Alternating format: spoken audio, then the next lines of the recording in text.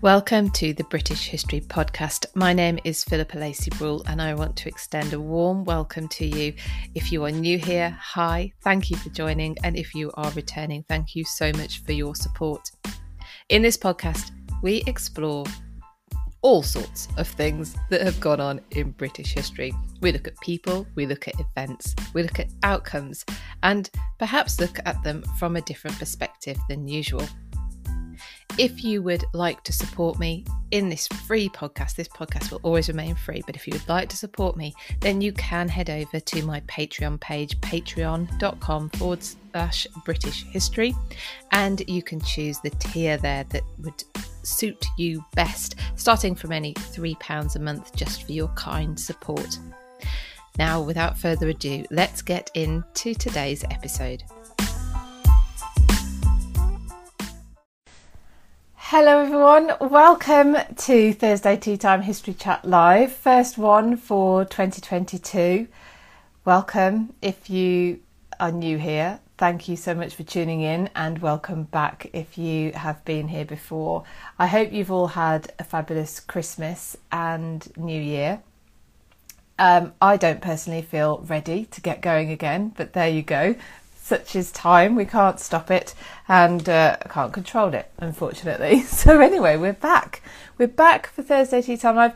Welcome, thank you all of you who are joining live, and welcome also to any of you getting this on the catch-up. We're streaming live on YouTube and Instagram. My name is Philippa, and I'm here on British History.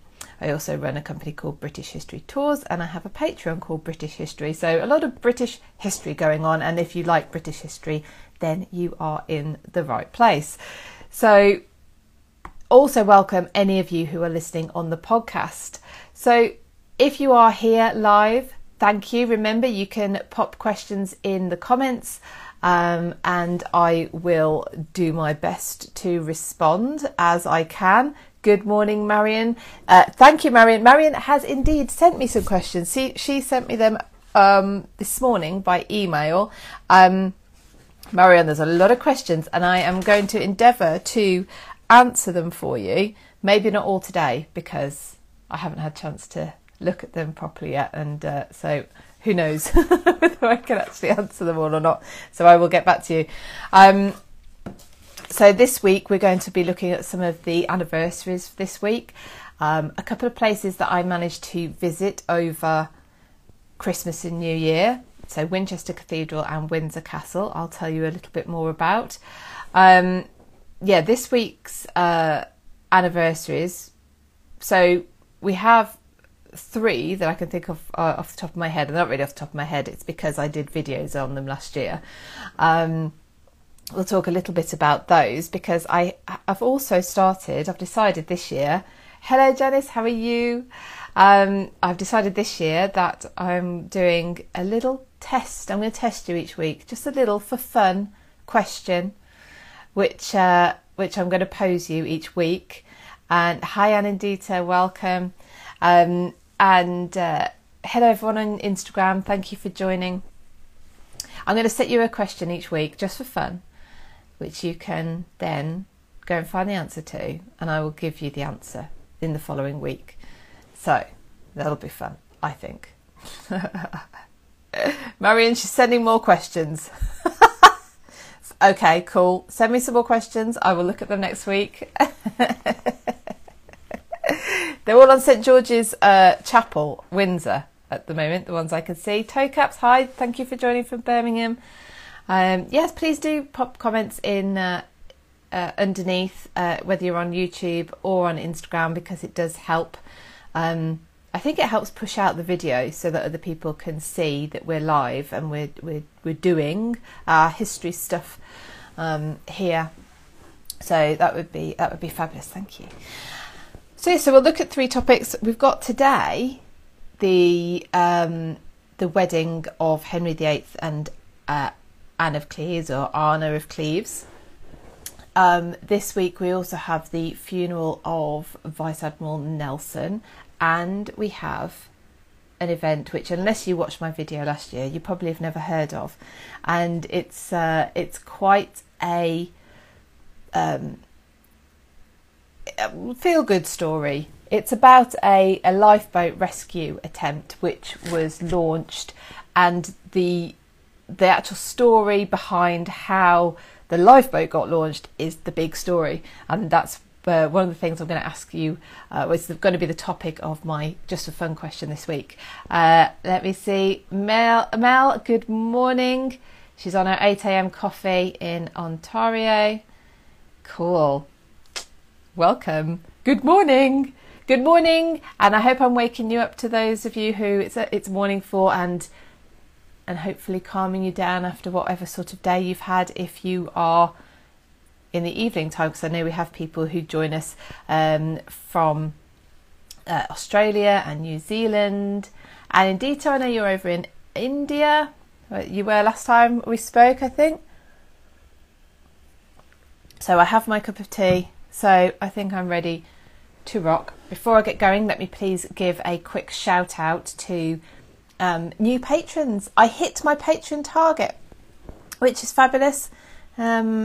Let me just block that spammy user who's just come up. So 3 new patrons, hit my Christmas target of patron numbers, so that was fabulous. And I'll let you know, actually, there's some stuff coming out, and it is also available to other people. I'll explain a bit in a minute. So we have John, who's joined the Nobility tier. Thank you, John Sinclair. Welcome. A couple of Sinclairs we have now. Lucrezia has joined as an upper class tier member, and Rebecca has gone to the heady heights of the monarchy. She is straight up there. She's a monarch. So you can choose whichever tier suits you in my Patreon. So please feel free to go and have a look, see if there's anything of interest. I am actually going to update the descriptions of each tier, because I'm making a couple of changes.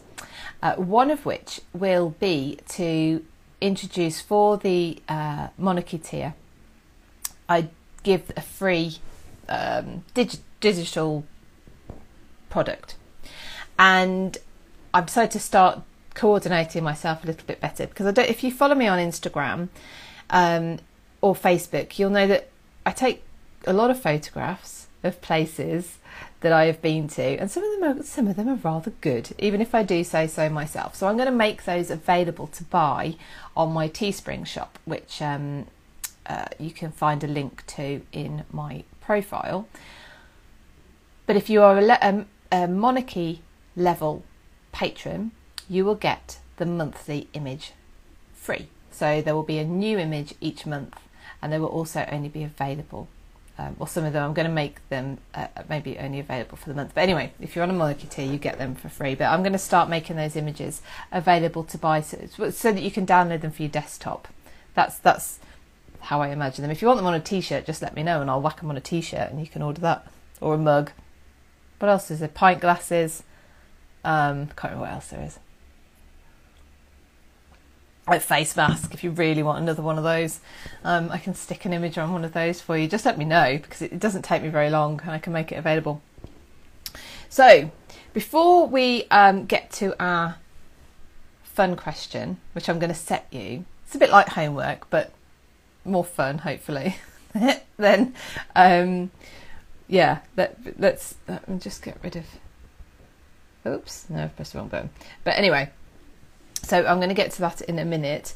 But before I do, there's been a few people join, so let me just remind you, this is weekly. So I'm here every week, streaming live on Instagram and YouTube for this history chat. We look at things that, anniversaries that have come up, any history in the news, places that I've been to, I tell you all about. And also, this is not the only live event I do. This is the only one I do on my own each week, but there are plenty of other live events going on as well, which I'm involved in. So I'll also let you know about those, what topics we're covering and things like that. So thank you so much for being here. First of all, thank you for supporting me. Please do the heart thing on Instagram and say hi. And the right, this is what American YouTubers say: smash the like button. But I feel way too British. Can you just press the thumbs up button for the video? That feels better, because again, that helps other people see it, And my channels are growing really fast, so thank you so much, because it's your support that helps me be seen by other people who enjoy their history as well. And I know a few of you see each other here each week as well, and on other events that I do. So there's a little bit of a community as well building up. So that's lovely as well. So, but right, my question before we get on to this week's anniversaries. Janice is loving being a patron. Thank you, Janice. I'm loving you being in there. Right, also on Instagram, sorry, on YouTube, on Instagram, sorry, I don't know how to do this, but on Instagram, I've put a poll in the comments, which refers to a piece of news this week about Richard III and him being innocent, plainly, of killing the princes in the Tower, because a tomb has been linked to Edward V, so the eldest of the princes in the Tower who disappeared. And so I've put a poll in the comment section on YouTube to say, what did I actually write, ladies and gentlemen? What did I actually give you the options of? I basically said, it's Henry? How did Henry come from? Is Richard innocent? I only gave yes or no. So Anandita is saying, is there a third option of I don't know? I'll take that. Richard is quite a divisive character, because you have people who are very pro Richard, and then people are like, yeah, of course he could. Of course he could have arranged the disappearance of his main rivals for the throne. Of course he could. So anyway, there you go. But we'll chat a little bit more about that story in a little while. I'll let you know what live events we've got going on. Like I said, I will talk to you about Winchester Cathedral and Windsor Castle, because I visited both during the Christmas break, and we'll talk about this week's anniversary. So Henry VIII marrying Anne of Cleves, the funeral of Admiral Nelson, and the Louise lifeboat. So I'm going to talk about the Louise lifeboat first, because actually what I'm going to do is set you a question. There is a video on this rescue, and it happened on the 12th of January is the anniversary. And my question is, how many miles did the Louise lifeboat have to be taken, dragged to its launch point at Porlock Weir? Because basically there'd been a flood where the lifeboat, or the storms were just too bad to launch the lifeboat, where it was kept at a place called Lynmouth, and it had to be dragged from Lynmouth over to Porlock. The full story is in the video, and in that video you will find the answer to that question. How many miles did the Louisa lifeboat have to be dragged in order to reach its launch point at Porlock Weir? But it's an incredible story, because it took such effort. Lynmouth, it's a place that I know really well. I've been going since I was a child on holiday to that area. It's in a gorge. So basically extremely steep to get out of. And then once tow caps too many. Yeah, I think it was 18 horses that were used to pull this. You know, this is I'm afraid I didn't have time to check my dates and everything, so I can't remember the year. But this is your old-fashioned large wooden lifeboats, and it was taken from Lynmouth to Porlock to be launched, and 18 horses dragging it. Once they got to the top, so once you get out of Lynmouth, it's not just the top of a hill and then you get to Porlock. That you've got hill and dip and hill and dip. So it's it was incredible. It's an incredible story. So do check out that video and answer that question. Don't answer it now, because that means you'd have gone off and watched the video now. Well, unless you know, I'd be amazed. That would be quite a deep knowledge of quite a it's very well known, obviously, in the area. It's a big sort of legend, but yes. And then I will give you the answer next week. I'm going to give you a chance to put the answer in the comments next week before I give you the answer, and I'll set you a new question next week. Michael's here. Hi, welcome. Happy 2022 to you. Don't run his friend Richard down. Do you know what I'm amazed by? Oh, hi, Soledad. How are you? Happy New Year. Absolutely good to see you too. What fascinates me about Richard, but you can apply this to other figures of history as well, is how passionate people are about what they may or may not have done, and how do we believe anyone is all good or all bad? I don't know anyone who has been all good or all bad. I know people who've been portrayed to be all good or all bad, but they're generally not. It's not the way human behaviour works. So the thing with Richard is quite fascinating in that aspect as well. Just how passionate people are about whether or not he did it. Did he kill the princes in the tower, or arrange for them to be dispatched? Or Michael's 95% bad. See? Not 100% bad though. You prove my point. Or another theory that Dr. Cat talks about is this: the year they went missing, or the year they just disappeared, weren't seen again, a sweating sickness had broken out for the first time in London. Was it neglect? Generally, royal household didn't stay in London at the outbreak of any of these diseases, the plague, sweating sickness, whatever. So could it have been a neglect issue? Anyway, but people are very passionate about it, whether or not it was Richard. Now, the theory that's being put forward is that a tomb has been discovered in, is it Devon? Someone remind me? Yeah, Devon, isn't it? Of a supposedly a man called, was it Paul Evans? I'm sorry, I've looked at so many stories just before I've come on, and there's lots of different clues that indicate that this is actually the tomb of the oldest prince, the eldest son of Edward IV, the nephews of Richard III, and that this is in fact Edward V's tomb. Now, what I would say, without having my own extensive knowledge on heraldry or sculpture at that time, or how letters were depicted, or how churches were built, decorated, etc., etc., is this report, one, it's been jumped on, so I'm not clear whether it was meant to be published yet.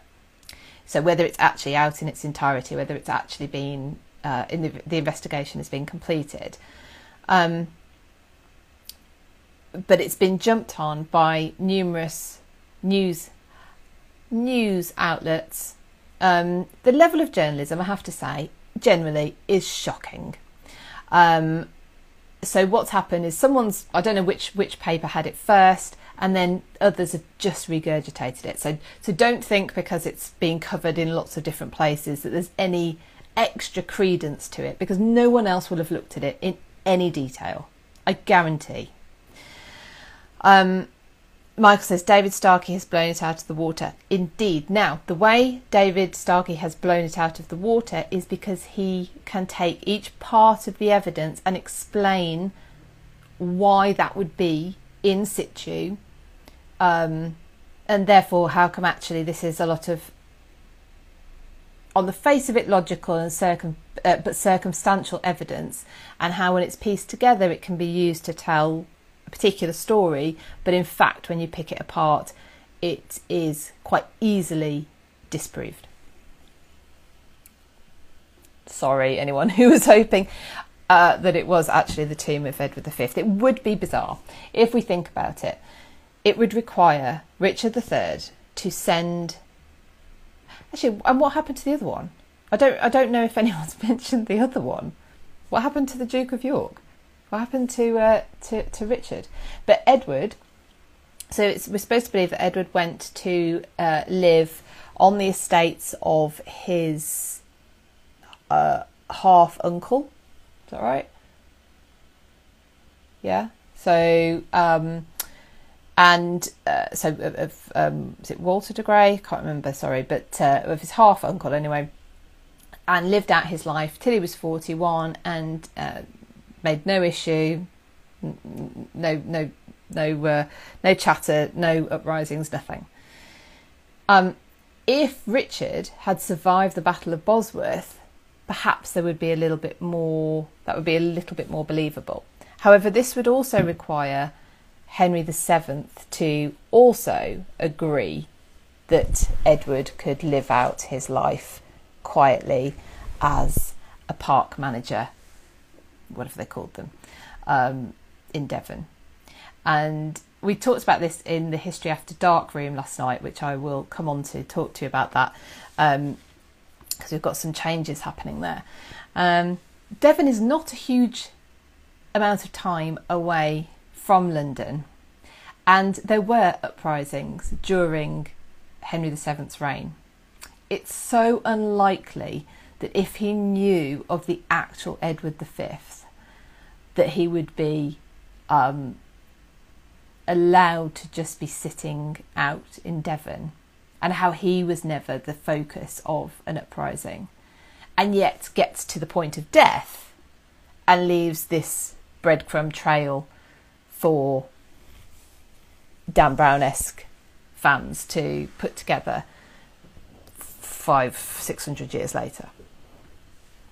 It's really quite unlikely. But anyway, I will recommend to you that you check out David Starkey Talks on YouTube and listen to his video about it, because it's interesting the way he does it. I really like the way he does it. So he presents the case as it is being presented by I think it's the Richard III Society. Oh, Michael, when he died, he went to Devon. Little nice pun joke there, Michael. Thank you very much. Totally got me off my stride there. Oh yes, David Starkey. So yes, check out David Starkey Talks on YouTube. Look for his video, because he presents. Yeah, so he presents the case as it is presented by this report. So you can see how it is really compelling, and then he picks it apart, and that's just interesting for the fact that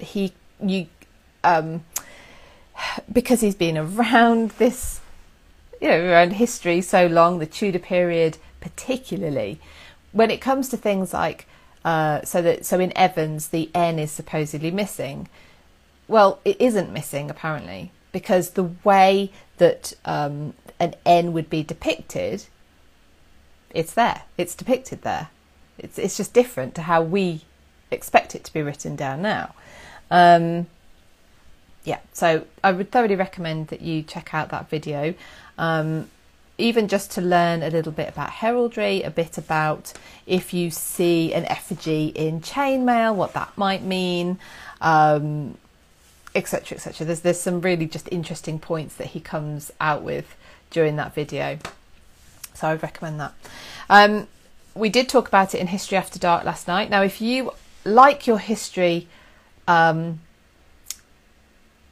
raw, you're not offended by some swearing or some sometimes questionable rabbit holes, then you might like History After Dark. It's myself, it's Dr. Kat Marchant, who does Reading the Past on YouTube, and Catherine Brooks, who is not just the Tudor tracker on Instagram. We do History After Dark every week at 8:15 at night on a Wednesday. It's all London time. And we have set up our own History After Dark profile on Instagram, so you don't need to worry about working out which one of us is hosting each week. We will, from now on, always be on our now newly dedicated profile. Now it's history.after.dark on Instagram. Apologies for the dots. Someone had already got it without the dots. Not that they're using it, but never mind. Actually, it's probably better that they're not using it. So please go and follow history.after.dark if you love history and are not easily offended and like a good laugh of a Wednesday. We do have fun. We really do have fun. The podcast will also be launching soon, so some of the episodes that you might have missed from last year, they will be on there, and we will be recording all of them from now on. The caveat being that if we do manage to get down a maybe libelous rabbit hole, we may well not share it. Although, to be fair, I can edit it out. So that was probably more likely what would happen, and you'll still get the episode. So please do. So follow on Instagram at history.after.dark, and I will share on there and probably everywhere else when the podcast for that is launched as well. But you can find us there 8:15 every Wednesday evening from now on. Yeah, fun. And obviously I'll let you know when the podcast is launched. Now, Visit Tudor Britain is back this Friday. It's going to be myself and Sarah Morris, the Tudor travel guide. Deb will be back next week or the week after. And this week, Sarah and I are talking about our favourite cathedrals. Helped by the fact that I went and visited one over Christmas. In fact, as I said a little bit earlier, I managed to visit two places.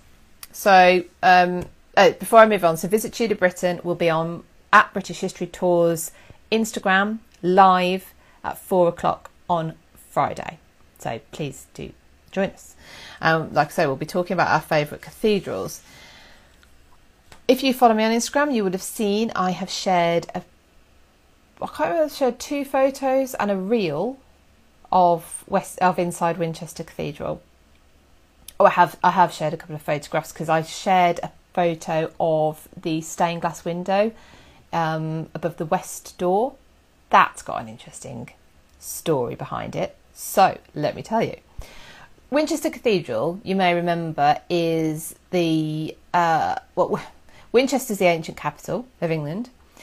Winchester Castle is where it's got a legendary link to the legend of Arthur and the Round Table. There is a round table on the wall inside the only remaining part of Winchester Castle, the Great Hall.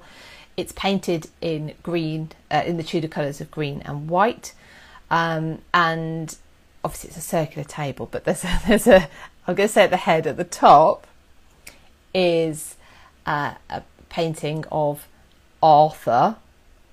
I've got my teacup in one hand, so I can't do the whole inverted commas thing. And it's supposed to be Arthur, but looks rather like Henry VIII, who had the table painted in the Tudor colours. So Janice says she loves visiting Tudor Britain virtually. Excellent. So the idea with visiting Tudor Britain is we tell you about Tudor places, what the history of places, what you would like to see if you're there. Yes, Phil, you're late. You're marked as late in the register. It's fine. Welcome. Happy New Year. So Michael, can I ask you a question? Is there such a document with the names of all the royalist soldiers who fought in the English Civil War? I don't know, but I do know of one that you may well be interested in. Remind me in a moment. Let me come back to that. There's a Civil War link at Winchester Cathedral and the West Window, which is where I started with this. So Winchester. So you've got Winchester Castle, you have the legend of Arthur. It's That legend is the reason that Henry VII made his heavily pregnant wife Elizabeth of York travel to Winchester so that their firstborn would be born at Winchester. Luckily it was a boy, that's why he's called Arthur. Yada yada yada yada. But the reason I was going to say, but I don't know how come I went on to that, but anyway, Winchester Cathedral is also where Mary I married the future Philip II of Spain. I got told off once for saying she married Philip II of Spain. Because, all right, technically he wasn't Philip II of Spain at the point he married her. I suppose it is quite, it is quite important, but it was also easier because everyone knows who I'm talking about if I say that. So the West Window. During the English Civil Wars, Winchester was ransacked by the parliamentarian forces, so Cromwell's forces. They stood against privilege, they stood against idolatry, so cathedrals were absolutely up for grabs. No problem at all. Tombs, desecrated, prized open to see if there were any lovely grave goods in there that they could pilfer. And Winchester Cathedral, this happened to. Now, there are many coffins of pre-Norman conquest kings at Winchester. These were prized open and the bones scattered. Not only scattered, but when they found that there weren't as many grave goods as they were hoping, thrown through the beautiful stained glass in the west window.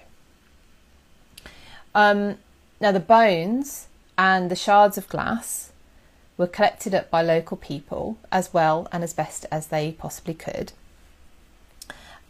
kept. And then on the restoration of the monarchy, it would have been more than 11 years later, they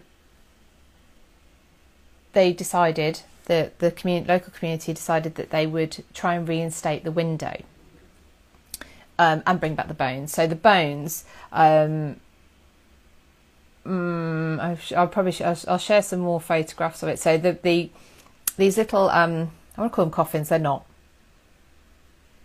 Boxes, ornamental boxes. Doug, they stood against fun. Yes, they certainly did. Those Puritans. Have you noticed there's a few of them around now? They're back. Maybe they never went away.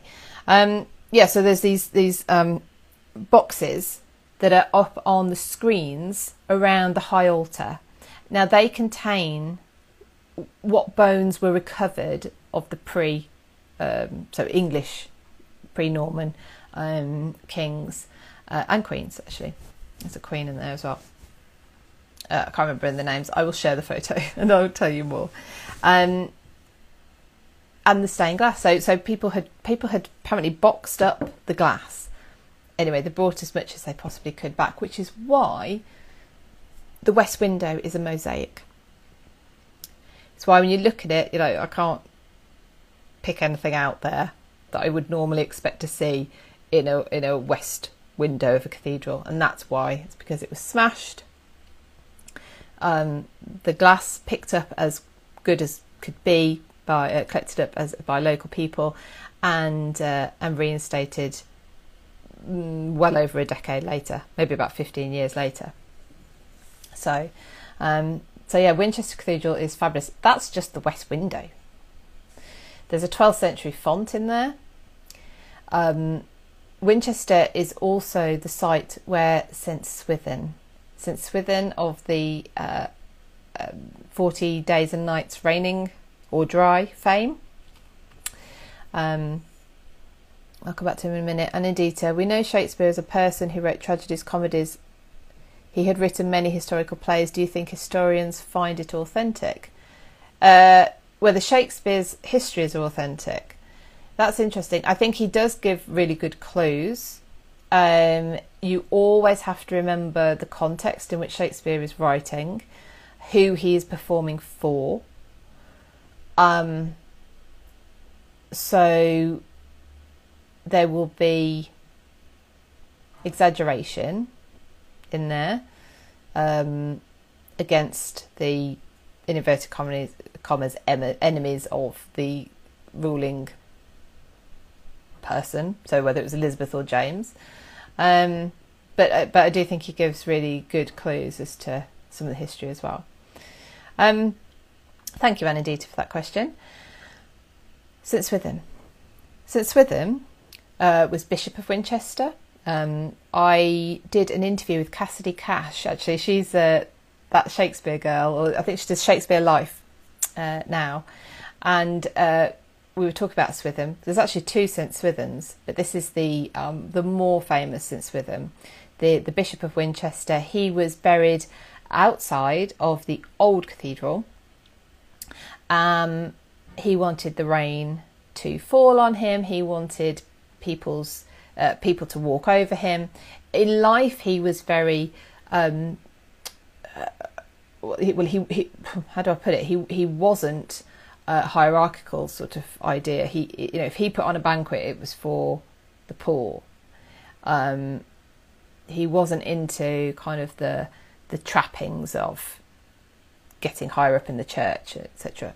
Sort of, keeping to the values really of the church that he had joined. Now he was moved later on when the new cathedral was built, and he had a shrine. Well, so a shrine built with his relics, basically his remains. Now these were originally behind the high altar, and you can still see. Now I know I'm not doing History After Dark here, but I can't say this without it being a little bit of a giggle. Right, there's a holy hole. Oh, I got really posh there as well. Holy hole behind the high altar. And again, oh no, I shared this with my patrons, because if you're in my Patreon, it's well worth it, because I share lots more in there. I know you think, how much more can you possibly tell us? Well, lots actually. Anyway, there's a holy hole behind the high altar, you can still see. And the idea was the pilgrims could get closer to St Swithin, to the shrine, to his relics. They would have to crawl. The hole is normal person width.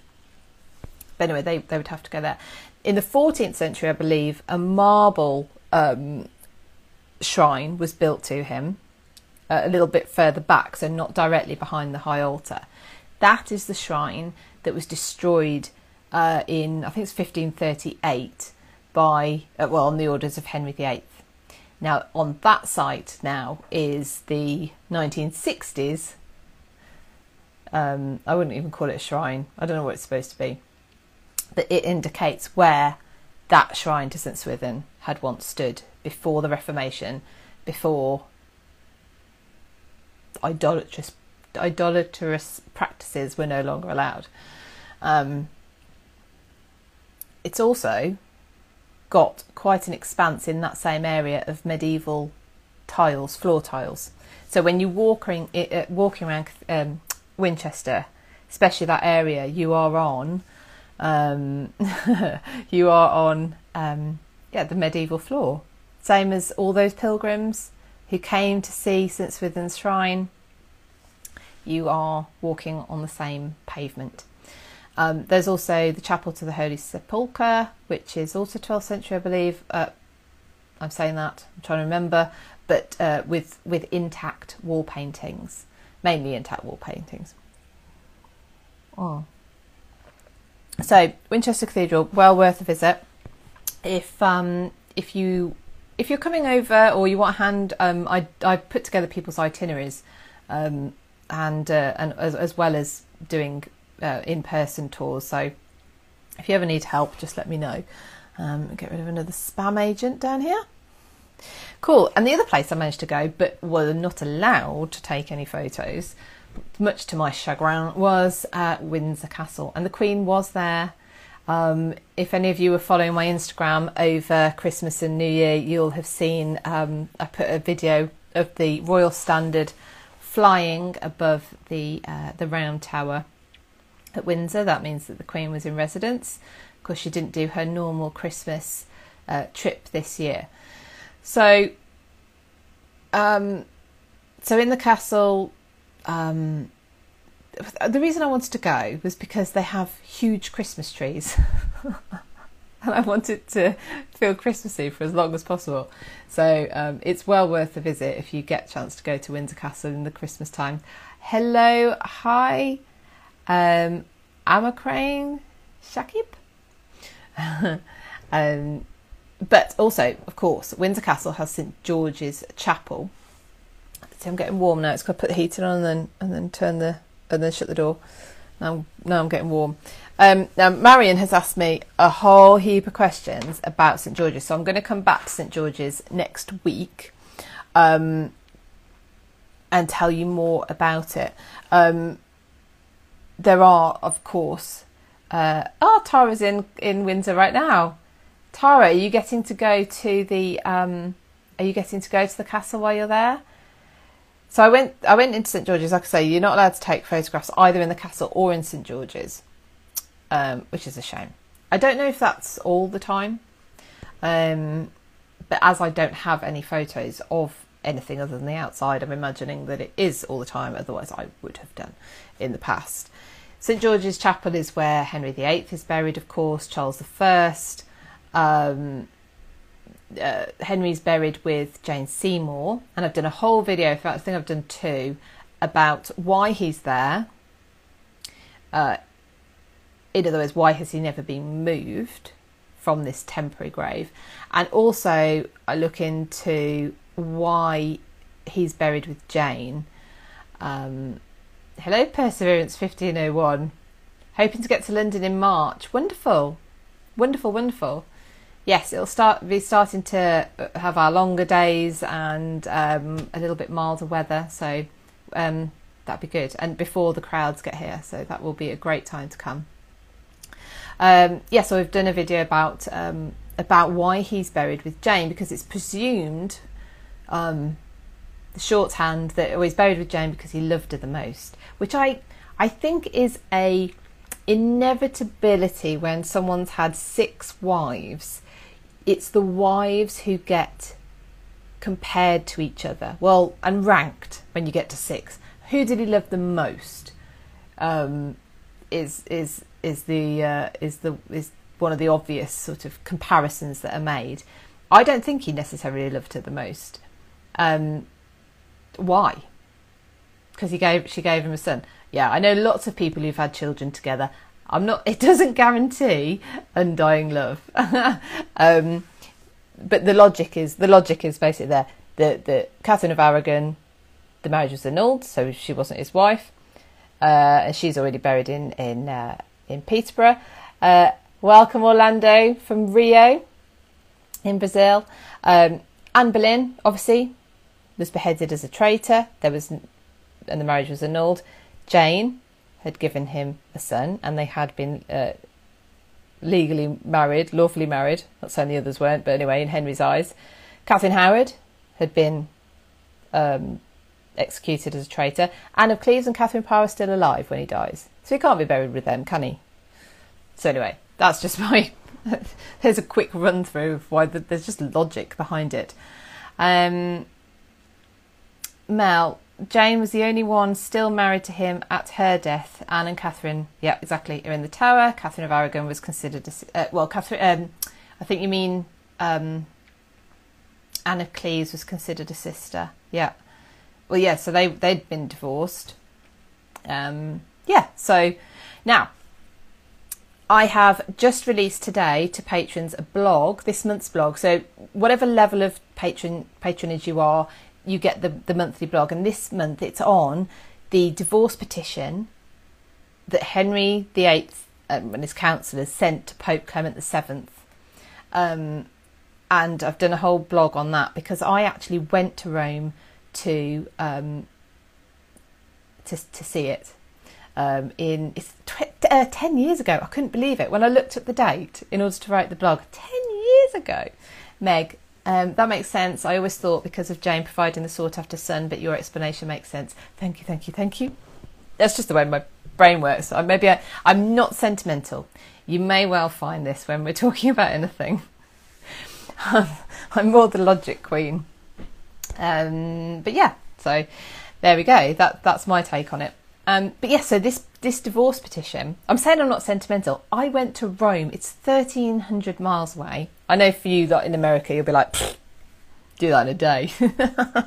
That's my commute. But I went all the way to Rome. I decided as well, I'm going on my own because there's this document. Now, the divorce petition is held in the Vatican archives, which you can't, although I do know of someone who has managed to go, but generally you can't see stuff that's in the archives. Now, they were doing a very special exhibition, and they, in their own words, a once ever maybe exhibition where they brought out particular documents. Now, there were things like there was a letter from Mary Queen of Scots to her brother-in-law, the King of France, pleading with him to intercede before her execution. There was a letter from Marie Antoinette. There were documents referring to the proceedings of the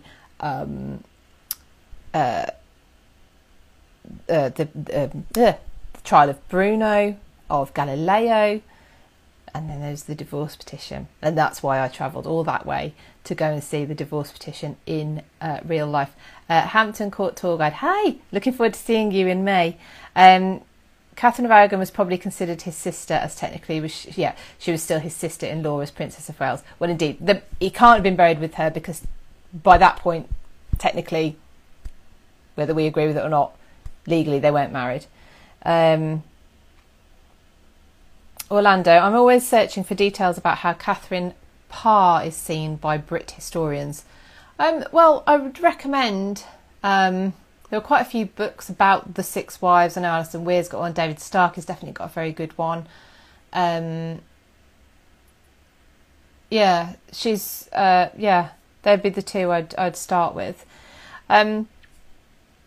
So the divorce petition. Anyway, so yes, so the patrons, head over to Patreon after that, after this, and you can see the blog. So this document, it's 3 foot wide, parchment, obviously, and it has all the signatories on, including George Boleyn is there. I can't remember who else is there.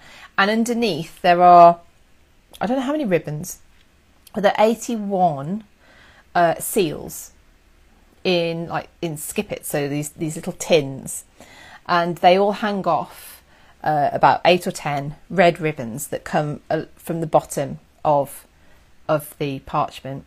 So there's the signatories, and then their seals are underneath as well, attached to the document, and that went off to Pope Clement VII.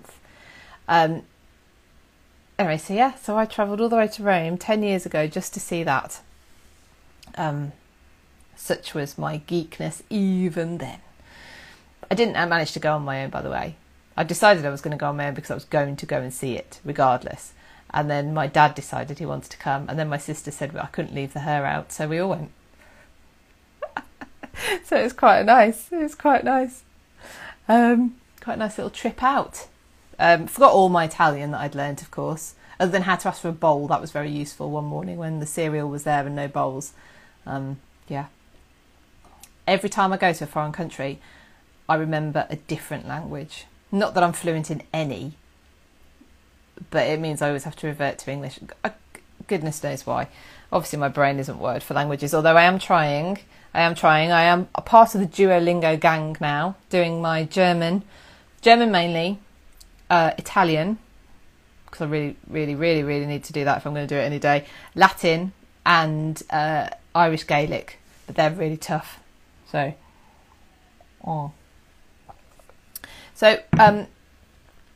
welcome anyone who's just been joining us. We've covered a lot already. I've been talking about the Richard III story. I know, Joanne, I think you were with us yesterday when we were talking about that. Talked about Winchester Cathedral. I started talking about St George's and I got waylaid with Henry VIII and his divorce petition. Jenna, wasn't it found underneath an old oak chair by a university student, the divorce decree? That is, so the divorce, it was not the decree, it was this petition with this lightly veiled threat to the Pope. Meg's doing French and a bit of Spanish, and Latin would be fun. I think Latin would be so useful. Do you know, even Samuel Johnson's, it's not his tomb, it's his, his tomb might be in Latin, but he's got a statue in St Paul's and that's in Latin. And it's in Latin because they believe that would be the perpetual language.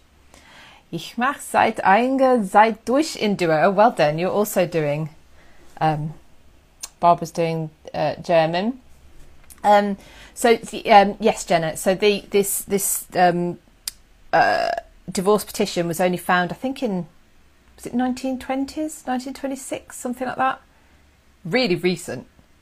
And it was in a casket under a chair. So just goes to show all this stuff still out there to be found. But back to St George's. So obviously you've got the grave of Henry VIII in one vault. I know Marion was asking about the other vaults. Now I know there's two at least. The one Henry's in, and then there's a much bigger, better built one as well, which is where Philip now rests, and the Georgians, I think. But the Princess Charlotte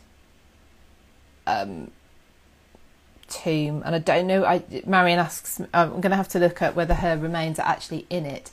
It's so moving. I know I've spoken about it before. So this is in St George's Chapel as well. And Princess Charlotte, I've done a video on her. Please check that out if you want to know more about her. In fact, I think I've done two, who she was and then about her death. With Princess Charlotte's death, she gave birth to a stillborn son and died shortly after. That was 2 generations gone. The only legitimate line gone. So this is George III's granddaughter, Charlotte was, via the Prince Regent. And between George III's children, did he have 5? Can't remember. There was rafts of illegitimate children, but only Charlotte was the only legitimate grandchild. And when she died, following this unfortunate stillbirth, there was a crisis, a succession crisis, which led to a bizarre quick marriages and baby race in this rather unhealthy family. To be fair, you know, the drug addiction and the alcohol addiction is not great for procreation. But Duke of Kent won the race with Victoria. So that is how come we even have Victoria born, is because Charlotte died. And her tomb at the back of St George's Chapel is huge and it's beautiful. It's white, I'm presuming marble, and she's lying on a bed, and there's a cloth over her, and there's mourners also sheathed, and then she's actually then depicted going up to heaven, and an angel is carrying the baby up to heaven as well. It's really, really moving.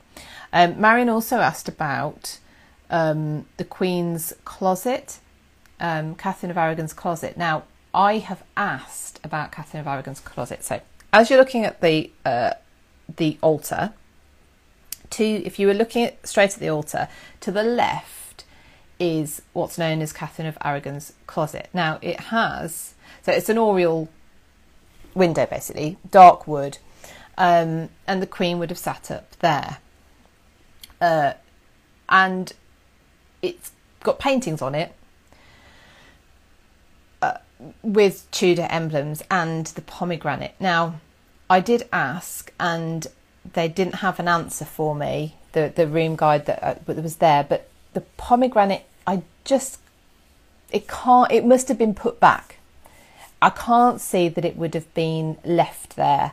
If you remember, when Henry VIII got rid of a wife, he wanted her gone. He wanted her memory gone, her badges gone. And in somewhere like St George's Chapel, which is fairly small, I just can't believe that he would have tolerated the pomegranate being up there. So I will do my best, Marion, to find the answer, but I have actually asked that particular question and didn't get much of an answer. So I will see if I can find out any more. So just as a reminder, because I've started this new thing, I want you between now and next week to have a look at my video about the Louisa lifeboat rescue and answer the question. It's this week's question for fun. You can find out, tell me next week, and then I'll tell you if you're right or not. And it's, how many miles did the Louisa lifeboat have to be dragged to get to its launch point? So I'll put a link to the video. The link to the video is already, I think, in YouTube comments, and I'll do it for Instagram as well. Meg, with her still being Dowager Princess of Wales, would it have been right for him to rid all of her badges?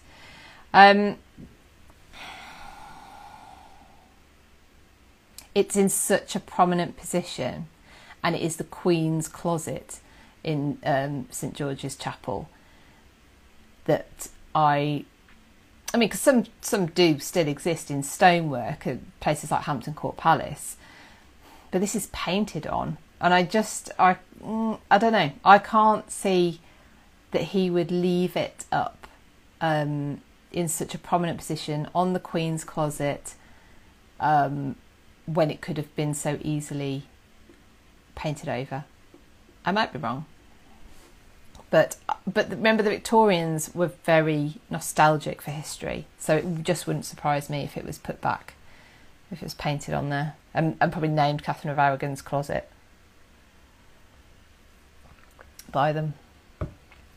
So I'm not doing any new YouTube videos other than the Thursday Tea Time Lives on a weekly basis. Every month, though, there is going to be a longer form documentary or historian interview. I've gone really red, look how... yeah, dear. It's because I'm getting warm. So this month is the Tracy Borman interview. So that's really good. We talk about her new book, Crown and Sceptre, but specifically about female monarchy. And so it's really interesting. Patrons got a chance to ask Tracy their own questions, so that will be available to patrons, and then everyone else can watch the rest of it.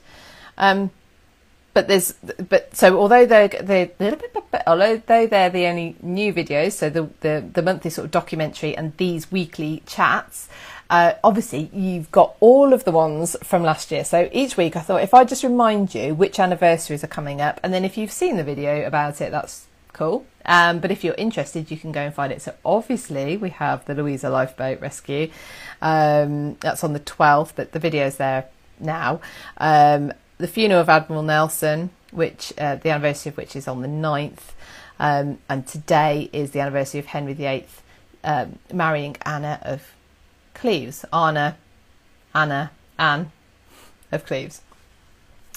Now, I have also interviewed Heather Darcy, who's written a book about their meeting and the whole situation around the marriage of Henry VIII and Anne of Cleves. Now, from the British accounts, we've always been led to believe, and I feel like I could do with updating my video now, because we've always been led to believe that this initial meeting between Anne and Henry was so catastrophically bad, their first ever meeting, that the marriage was doomed. So he surprised her when she got to England. I can't remember where she was staying, I'm afraid. And he goes in disguise, he kisses her, and she rebukes his advances. Which this story always irked me a little bit, because I thought, well, you know, even if the customs at the time are, you know, the true identity of one's the identity of one's true love should just be blatantly obvious to you. I just couldn't believe that it was so much of a faux pas that it actually leads to Henry deciding he doesn't like Anne, that he wants to get out of the marriage super quick, well, that he doesn't want to get into it at all, and that once the marriage ceremony has happened, he wants to get out of it super quick. And yet then he gives her a really generous settlement, welcomes her back to court, and to all intents and purposes gets on with her very well. Calls her his sister, seems to quite adore being in her company, and she has ideas that perhaps he will remarry her after Catherine Howard is executed. Now, the interview with Heather explains a lot about how come this doesn't make any sense. So anyway, that interview will be out in February, but you can also read Heather's book. I will put a link to it on my website, which is britishhistorytours.com, so that you can have a look at the arguments yourself. And then what she did was go back to, she went to primary sources in Cleves, so she had a look at the German account. And there's also there's the political situation in Europe, which Cromwell, bizarrely, doesn't seem to understand, from what Heather's uncovered, which is incredible, because he's sort of a man with his finger on the pulse, you'd have thought. And we go into that as well. Jenna listens to listens to Heather in her reading rooms on Clubhouse. Talks about Honor quite often. It's fascinating what she uncovered. And like I say, so the political situation in Europe was such that Henry being married to Anne, I don't know how I don't want to confuse people by just suddenly calling her something different, would have meant that, so being married to her would have put Henry on a side or the other. And it was a very, very tense, very dangerous situation in Europe at the time, so much so that the ladies in waiting who came over with Anna had to get home to Cleves as soon as possible, because it was a powder keg. Nobody knew when it was going to blow, and yet Cromwell seems to have been quite ignorant of the situation, possibly because the ambassador to, which court was it, Jenna, you might be able to remember, was Thomas Wyatt, who of course Cromwell had in the Tower during Anne Boleyn's downfall. So there's no love lost there. So anyway, that's quite fascinating. So my interview with Heather will be coming out in February, so you should enjoy that. Live events for this week. So tomorrow you can join me at 4:00 on Instagram. There's myself and Sarah Morris from who's at the Tudor Travel Guide. Deb will be back with us from Tudor Times. She will be back with us next week. Jenna, she's at work listening to me. Jenna, I was wondering if you remembered who Thomas Wyatt was, which court Thomas Wyatt was ambassador to, because I believe that he was informing Henry of the political situation in Europe and missing out Cromwell. Now remember, Cromwell came unstuck after the Anne of Cleves divorce and issues. So yeah, I was just wondering if you remembered which court it was. So remember, if you're a patron, head over. You can read the blog about Henry VIII's divorce petition that was sent to Pope Clement VII. Bad timing, Henry, as well. Bad timing. We've done we did a clubhouse with Bia Landini, who is a tour guide in Tuscany. She's basically me, but Italian and much taller. And she gave us the Italian perspective. And basically, Henry was like an annoying gnat. This is my summary, not Bia's. An annoying gnat just buzzing around Clement's head when he had much bigger problems and much bigger people like Charles V, the Holy Roman Emperor, to keep on side. Charles V, Holy Roman Emperor, nephew to Catherine of Aragon. So anyway, if you're a patron, go and read my blog. If you're not a patron, consider it. I would love to see you there. I do extra bonuses. I'm going to update the Patreon website to really explain what you do get there, because it's morphed a little bit. You get a bit more than I have made plain on the website. So anyway, love to see you there. Why not? You can also sign up to my free newsletter. If you go to BritishHistoryTours.com, you will find a sign up there to the newsletter. I send that out weekly, and it's got links to all the different things that I've been up to and am about to get up to, including things like the Instagram Live from today and the Visit Tudor Britain room, which will be tomorrow. If you weren't here when I mentioned History After Dark, but you like your history a little bit spicy sometimes, then you can follow the new History After Dark profile, which is history.after.dark. Apologies for the dots. And the podcast will be being launched really soon as well. So all the details of that will also be in the newsletter. So basically, the newsletter is really good because it's once a week roundup of everything that has been happening, so that you can pick up what you want. So most people who have it open it, so that's quite good. I think they enjoy it, therefore. So join me then. Who's it? Jenna. He was ambassador to Charles V. Well, there you go. That makes sense. Cool. So thank you for joining me, everybody. I've loved having your company. This is the first one back in 2022. We've managed over an hour together. So I hope I've made a good start to your day, or end to your day, or lunchtime, or when you're supposed to be working. You can catch me same time next week, streaming on YouTube and Instagram. If you're watching on the catch up and you can make a live one day, please do, because you can pop comments in and questions. Make sure you subscribe to me, please. Hit the like button if you're on Instagram. Morning, Louis in New Jersey. And if you are able, willing and wish to, please do consider joining my Patreon at patreon.com/British History. Or do you know what? You can buy me a coffee at buymeacoffee.com/Philippa.